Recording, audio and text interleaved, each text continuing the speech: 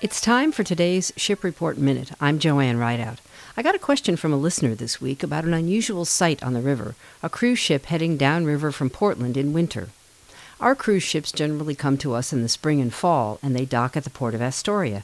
So what was this ship doing on the river in February? Well, the ship was at the shipyard at Swan Island, undergoing some kind of repairs there. You may remember that in 2014, a huge dry dock assembly was floated to Portland in pieces on a giant heavy lift ship called the Blue Marlin.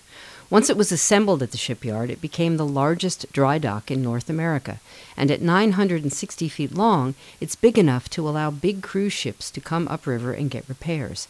This opened up a new avenue of revenue for the shipyard and also allowed for the possibility of a cruise ship or two being on the river outside of our cruise season here. If you have a question for the Ship Report, please email me at ships@shipreport.net or post on the Ship Report Facebook page.